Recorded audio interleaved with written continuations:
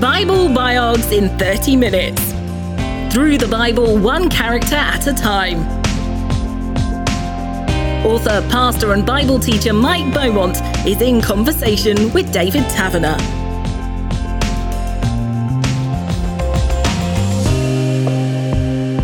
In this episode, we're going to look at the life of Moses, which you can read about from Exodus chapter 2. And Mike, maybe just let's begin by explaining the gap in time between a previous episode looking at the life of Joseph and living in Egypt and all the rest of it, but up to now, Moses, what's happened in between? Yeah, there's quite a gap as we turn the page from the last page of Genesis to the first page of Exodus. Only takes us a moment to do, but a long time has gone. In fact, one of the things we're told in Exodus, chapter 1, is that eventually a new king came to power who knew nothing about Joseph. The new king, we would probably say these days, a new dynasty is how we refer to it. So a whole new dynasty has come to power. Now, the honest truth is that the dates and timings of this early period are a little bit difficult to pinpoint, and scholars do have slightly differing views. But one of the conservative views is that Joseph died probably around 1805 BC. Moses was born around 1526 BC, but remember it's 80 years before he really gets underway, or 40 years before he gets So hundreds underway. of years have passed. So we're talking hundreds of years. We're talking a minimum of 250, but it could even be as far as 430 years between the two. This is a long period of silence, and it's almost as if things have just gone into pending for a little while. God hasn't forgotten his plan by any means, but yeah, turn from Genesis to Exodus. There is this centuries gap before the next key stage in the story. And what's been happening in Egypt with Joseph and his descendants then in Egypt? The Bible tells us that they've been multiplying. Why? Because that's what God promised. Previous episode, looking at Abraham, we saw the promise of God. You'll have descendants as many as the stars in the sky. And that's really begun to happen. So we saw in the previous episode that Joseph had been able to bring his family down from Canaan to avoid the famine. And there they begin to settle in the Nile Delta region, in the Goshen region, and they begin to multiply. Why? Because God's promised that. There's huge blessing. So the numbers multiplying. Now, put that into modern language.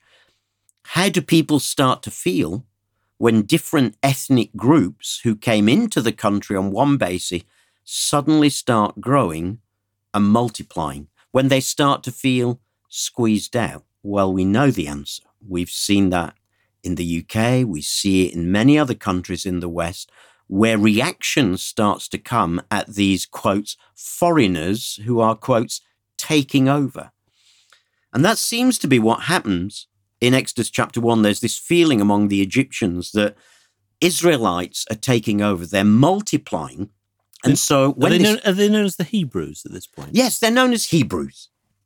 Scholars disagree on the reason for that and the background to that. There was the word Habiru, from the language of the time, probably means nomadic, landless, wandering people. And that may be, have to stress, maybe where the name came from. But that's certainly how Egypt saw them, which probably says something how they looked down on them.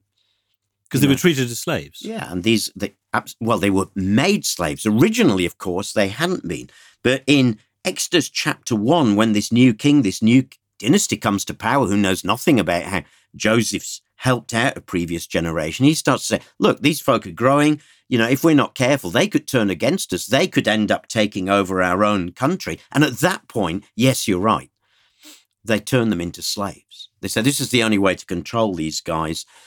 And that slavery gets pretty brutal as the Egyptians are wanting to build some cities, particularly two called Pithom and Ramesses are mentioned in Exodus chapter 1.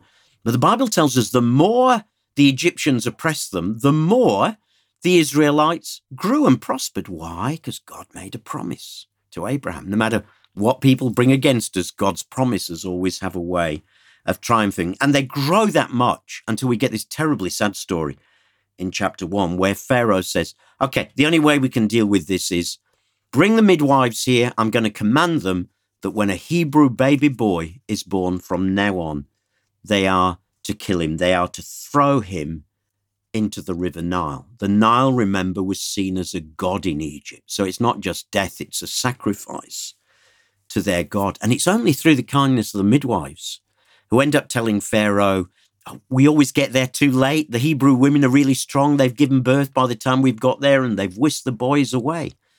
So there's this genocide, attempted genocide, because the Hebrews are growing so strong and are appearing to be a threat, to the point where they're made slaves of Egypt. So is this where we find Moses, the baby, in the bulrushes? That's right.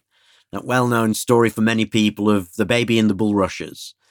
Moses' mum has him, gives birth to him, and aware of what's destined for the boys, she takes him, hides him in this little basket.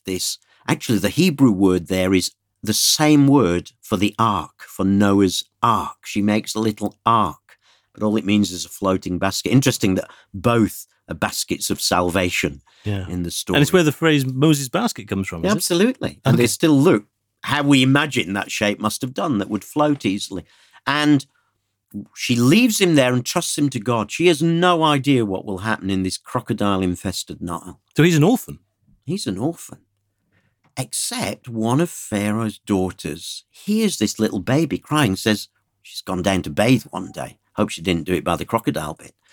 And she says, I can hear a baby crying. What's that? And the maid goes, bring this baby back. She says, oh, look at this sweet little thing. Do you know what? I bet this is one of those Hebrew babies. I'm going to adopt him. I'm going to take him back home.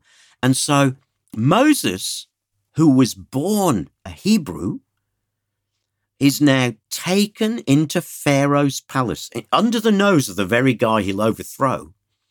And he spends the next 40 years, that time scale's given us by the New Testament.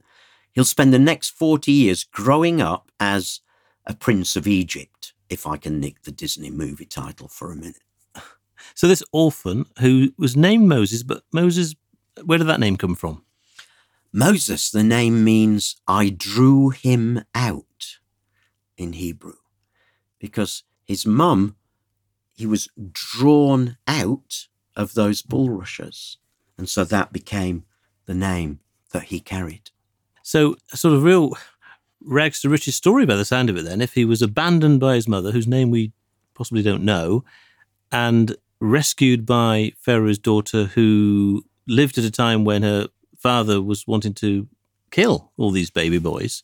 So saved by her. Yes. And presumably she had a good relationship with her dad. Yes. You know, he knew she'd not been pregnant. Yes. So, Daddy, I wanted a baby. Princess gets what princess wants. And for 40 years now, he grows up as a prince. I find this fascinating because while we aren't told this in the Bible, what sort of things would Moses have learned in those 40 years? Leadership, writing, military skills, law, all the things that God would one day use in him. That's why I always say to people, never despise what God has used in your past life. God can always take this and use it as part of what he has for you in the future. And he was given access to the best of the best. Best of the best. Best food, best beds, best everything. How, though, did he feel about his roots? And did people know that he was, a Hebrew by birth? Well, as we read the story in chapter 2, clearly they did, but we're not given all the details. And how much Moses knew, we don't 100% know. But clearly he felt some affinity because chapter 2 tells us that some years later when he'd grown up, that's all they tell us, but New Testament says he's about 40 now. It says he went out to visit his own people. So clearly he'd been told. Presumably the princess must have told him as he grew up, this was your background and your history. So perhaps just out of interest, fascination, he goes out to see these Hebrews that he's been hearing about, and he's horrified by how they're being treated. And in particular, he sees one being maltreated by a slave master and actually turns against the slave master, kills him, hides his body in the sand. There's always plenty of places to hide things out there in Egypt, aren't they? Mm. And when he then goes and tries to intervene in a dispute between two Hebrews, they turn around and say, who are you to interfere with us? You're going to kill us like you did that Egyptian? And suddenly he knows he's been spotted. And for some reason, he gets afraid and he flees. I have to confess, I've never quite understood that bit. Come on, you've grown up in Pharaoh's house.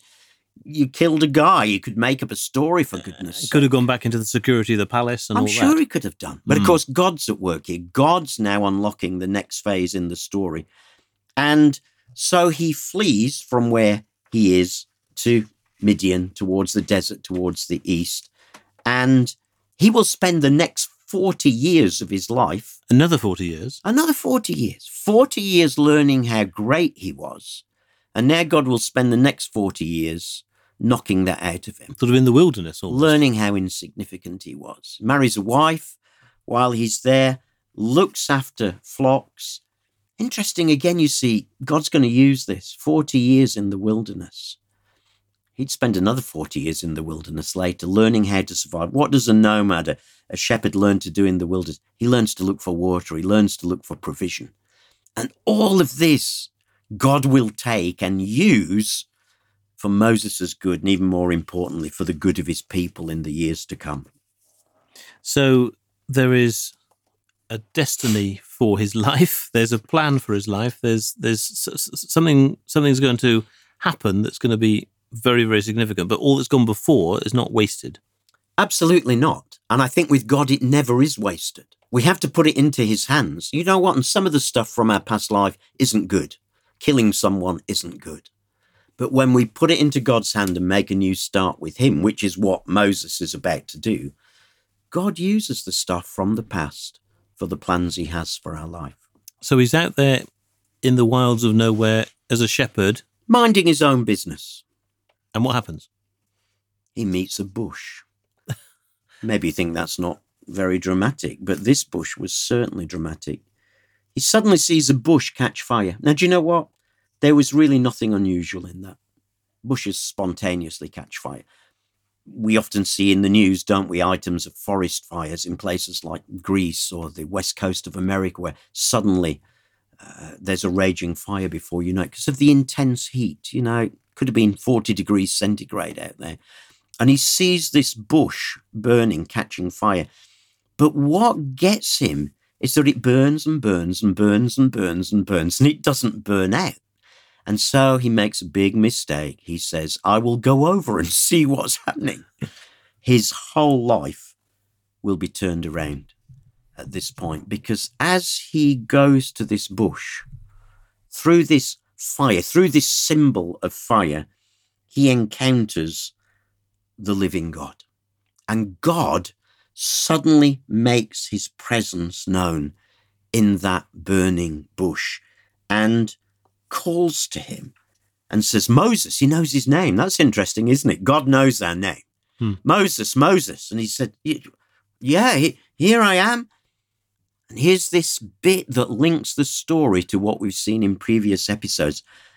I am the God of your father, the God of Abraham, Isaac, and Jacob. So he's linking the story in. What has gone before is not unimportant.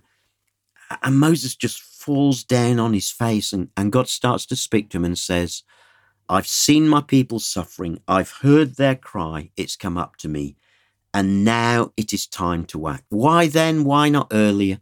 I don't know. As I said in a previous episode, sometimes if I could buy God anything, I'd buy him a watch, because his time scale and ours. So this is referring to all those Hebrews back in Egypt who are now slaves. Absolutely. And God's seen them. God's heard them. God's heard every cry. And he says, it's now time for me to act. And Moses, I've got a job for you. I am going to send you back to Pharaoh, whom you've just fled from.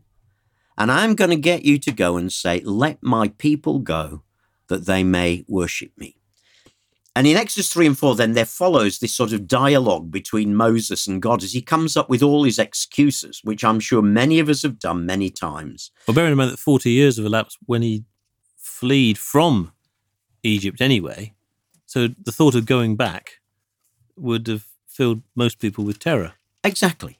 And who knows what would have happened over those years. So I think we can understand the fact that he doesn't want to go back. And so we get from chapter 4 onwards this sort of endless discussion of, but what if they don't listen to me? Or what if this, or what if that, or please send someone else to do it. And God eventually gets mad with him and says, you'll jolly well do what I tell you to do. And off he sets, goes back to Egypt, taking his Midianite wife with him, Zipporah, who he's found while he's been there, and heads back to Egypt to do what God has told him to do. To present himself before the same Pharaoh that he escaped from. Absolutely. Run away from. My goodness. This is risky stuff, isn't it? Mm. This is really risky stuff. But do you know what? I think that encounter that Moses had at that burning bush was so overwhelming. That call was so great that's what took him through. That's why it's so important for us, if we're going to do something for God, that we know God's spoken to us. May not be in a burning bush, maybe through a scripture verse that leapt out to us.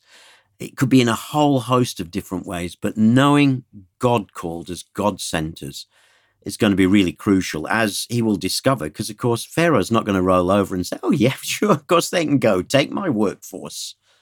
But he was driven. He was driven by that experience. He was driven by this personal encounter with the living God. And from that point on, his life would never be the same again. And what was the reaction of Pharaoh? Pharaoh said, yeah, sure, take them. He didn't, did he? He said, no. Basically. In fact, he says to him, who is the Lord that I should listen to him? Because Moses has gone back and said exactly what he was told. The Lord says, and by the way, in that burning bush, God had done something very special with Moses. He'd revealed his personal name to him. So he wasn't just the God of Abraham and Isaac and Jacob. He was what we often see in our English translations as the Lord in capital letters. In Hebrew, Yahweh, which means I am. The I am has sent me to you. And he turns around and says, whose I am? We've got a load of gods here in Egypt. Whose I am that I should listen to you? And he refuses to let the people go. And so God sends Moses back each time saying, let my people go or judgment will come. And each time Pharaoh says no. And so what we get in the following chapters is God sending a series of plagues. Oh, the 10 plagues. The 10 plagues that come on Egypt. Here's the interesting thing about them. They were not 10 nasty things that God thought of. This was not God in heaven thinking, what can I send that will really turn the screws? Oh, I know, boils. That's always a good one. Every one of the single plagues was a challenge in some way to an Egyptian god. The fly was a symbol of an Egyptian god. The cattle that died was the symbol of an Egyptian god. The river Nile was an Egyptian god. The sun that got blotted out, Ra, the Egyptian god. These were challenges. Pharaoh had said to Moses, who is the Lord? And it's as if God says, I'll show you who I am. I am greater than every one of your gods. And in those 10 plagues, culminating in that tragic last one, the death of the firstborn, because, of course, Egypt thought it had got death in its hands. They knew how to handle death, great preparation for death with their embalming and their tombs and their sending people on to the afterlife. We can control death, and suddenly they find that they can't. Only God can. And eventually, Pharaoh gets the message and says, get out and take your people with you. And that's a lot of people that's suddenly going to disappear from that economy and that's a lot of people. Nation. Yeah. Scholars again disagree on exactly how many, because we're not given the exact number. It was at the very least several 100,000. Some scholars think with women and children as well as the men, working backwards from the numbers that we are given of those who escaped and went through the wilderness, it could even have been as high as 2.5 million. Wow. So we're talking a significant population exodus. So that's where the book gets its name from. Absolutely. Exodus, escape, way out. The whole book of Exodus is this exciting story of the escape from Egypt, that exciting story of the crossing of the Red Sea when they're trapped, but God opens up a way and Pharaoh's armies are swallowed up. They're traveling south to Mount Sinai, where God meets with them once again.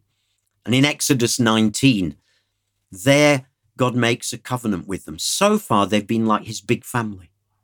But in Exodus 19, he promises that from henceforth, you will be for me a kingdom of priests and a holy nation. Now they're a nation as well as a family. They're both. They're a nation, and of course, a nation needs laws to live by. So from Exodus 20 onwards, through Moses, he will give the law, the 10 commandments. He'll give the instructions for the tabernacle and sacrifice, because what happens if you break the law and God's command? You need a way of getting right with him again. And so we get all the sacrifices and the rituals for how Israel can maintain that relationship with the living God and stay as his people. I'll come back to those 10 commandments in a second, but you said that they travelled south. If they were in Egypt and they're needing to go back to the Promised Land, which is solely north of there, why ever did they go south? Good question. In fact, going northeast would have been the fastest way to go. They could have gone along what was known as the Way of the Sea, which was a major highway that ran from Egypt up the coast, cut across the valley in Israel, up over Galilee, and then went on to Damascus and over and then down into Mesopotamia. So this was the Great Highway. This was the natural way to go. And actually, if they'd gone that way, it would have taken them 10 days. The only thing is, Israel had lots of fortified cities and fortifications along the road. And so God takes them the other way, the long way. Oh, they followed God's lead. Yeah, so it was partly because the practicalities, that way would have had great resistance. But really, God was at work here. God will lead them south. And perhaps some listeners will remember how God does that with a pillar of cloud by day and a pillar of fire by night, an early GPS system to get them through the desert. But I think what God is doing is, do you know what? We could rush to Canaan in 10 days. And they could. Okay, there were fortresses there. God could have dealt with those. He dealt with Jericho. He could have dealt with them. But this is the thing again about God not always rushing. God has things to do on the way. And I think he takes them south so they can encounter him at Mount Sinai and receive his law and receive his covenant and receive the sacrifices and the tabernacle, the things that will be foundational to their life. Now, sadly, this journey will take a lot longer than God ever wanted it to.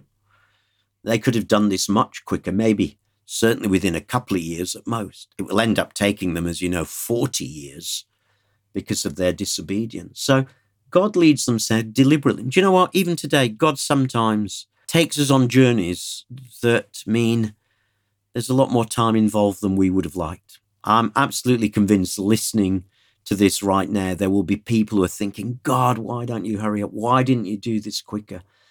And the answer is just let God take his time. He has things to do on the way as well as at the end of the journey. Now, throughout this time, Moses is leading these people. He's leading them across the Red Sea, leading them to Mount Sinai, even though that's south, etc. And you said about the 10 Commandments and the law and so on. So we will have heard of the 10 Commandments, but what about the law? Yeah, the 10 Commandments are, in a sense, part of the law, normally written with a capital L, to show that you mean not just like the law that we have. So when God takes them to Mount Sinai, which is down in the southern tip of the Sinai Peninsula, and remember I said in chapter 19, he makes them his covenant nation. He makes this pledge with them. Now, in the ancient world, when you made a covenant with someone, you made a contract with them. And the contract was, I will do this, you will do that. And that's really what the 10 Commandments and the rest of the law are all about. It's about God saying, you are now my covenant people, now live like this. Please note the way round that comes. You are now my people, now live like this. Not live like this and you can be my people. Sadly, that's still what a lot of people today think they have to do to get right with God. Sadly, it's what a lot of Christians think Old Testament religion was about. Oh, they had to keep all these laws to be put right with God. No, from the beginning, God says, you are my people, now live like this. In fact, here's an interesting thing. In Jewish thinking, still to this day, their first commandment is not, you shall have no other God before me and make no graven image. Their first commandment is the very opening words of chapter 20. Then God gave the people all these instructions. I am the Lord your God who rescued you from Egypt, the place of your slavery. Now, to us, that doesn't sound like a command, but in Jewish thinking it is. And it's like God saying, grace comes before law. My rescue and what I do comes first. Then, hey guys, here's how I want you to live. And the 10 Commandments are really a summary of it, relating to how we relate to God and how we relate to others. And then those 10 Commandments are unpacked in what often scholars call the Book of the Covenant. And in the following chapters, chapter 20 onwards, we get, in effect, those commands unpacked for life as God's people. In the desert, it will get a second reading later on towards the end of the Promised Land, when God gives Moses Deuteronomy, in which the same laws will start to be applied, ready for life in the Promised Land. Very different. They'll be settled then, not nomads. So I would say to people, never forget that before law comes grace. Before God's saying, live like this, he says, look at what I've done for you. Now, don't have any other gods before me. Don't go sleeping around with other women. You're my people. Live like this. And for them, that distinguishes them from the peoples around them and the nations around them as well. Yes, absolutely. One of the things that will distinguish the Hebrews, of course, is circumcision. They will actually forget to do that during the 40 years. Maybe it was just the hardship of desert life that meant that didn't happen. But one of the first things Joshua, who follows Moses, will have to do in the Promised Land. So the sign of circumcision and living in faithful obedience to law out of grateful response to God. And also living, an important thing he also gives in the book of Exodus, but also Leviticus in particular, all these sacrifices that at times to us think, oh my goodness, this is hard work.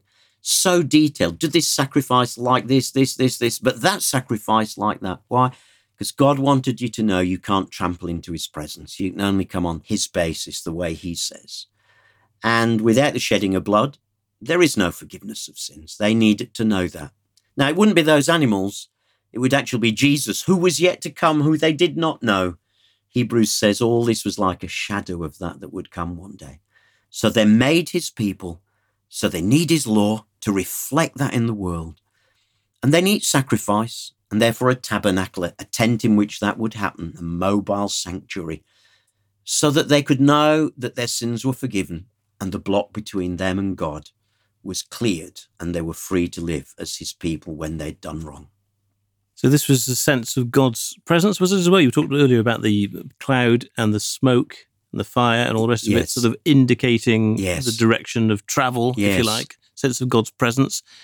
The tabernacle, that was... Interesting, because when the tabernacle is built, big word, isn't it? But all it means is a tent. It was a special tent. God gave detailed instructions for how it was to be made. Beautiful tent, embroidered, real craftsmen we read about in Exodus, Bezalel and Aholiab and a whole team so any people out there who are great with skills and crafts, hey, that's a gift of God. They make this beautiful place. Interestingly, when it's all packed up, ready for travel, it's all covered up under animal skins and it doesn't look like anything of God at all. A bit like the incarnation, isn't it?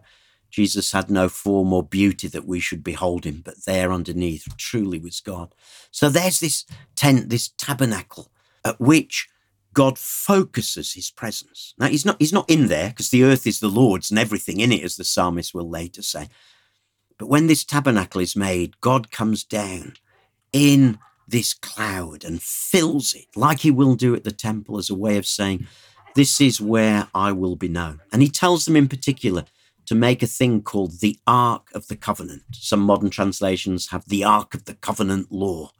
This gold-covered box with angels' wings stretching over it and 2 poles sticking out so that priests could carry it. And this, where the angels were, would be seen as the very throne of God on earth, the place where Heaven touched earth, the place of God's choosing as he led his people into the next phase of their story.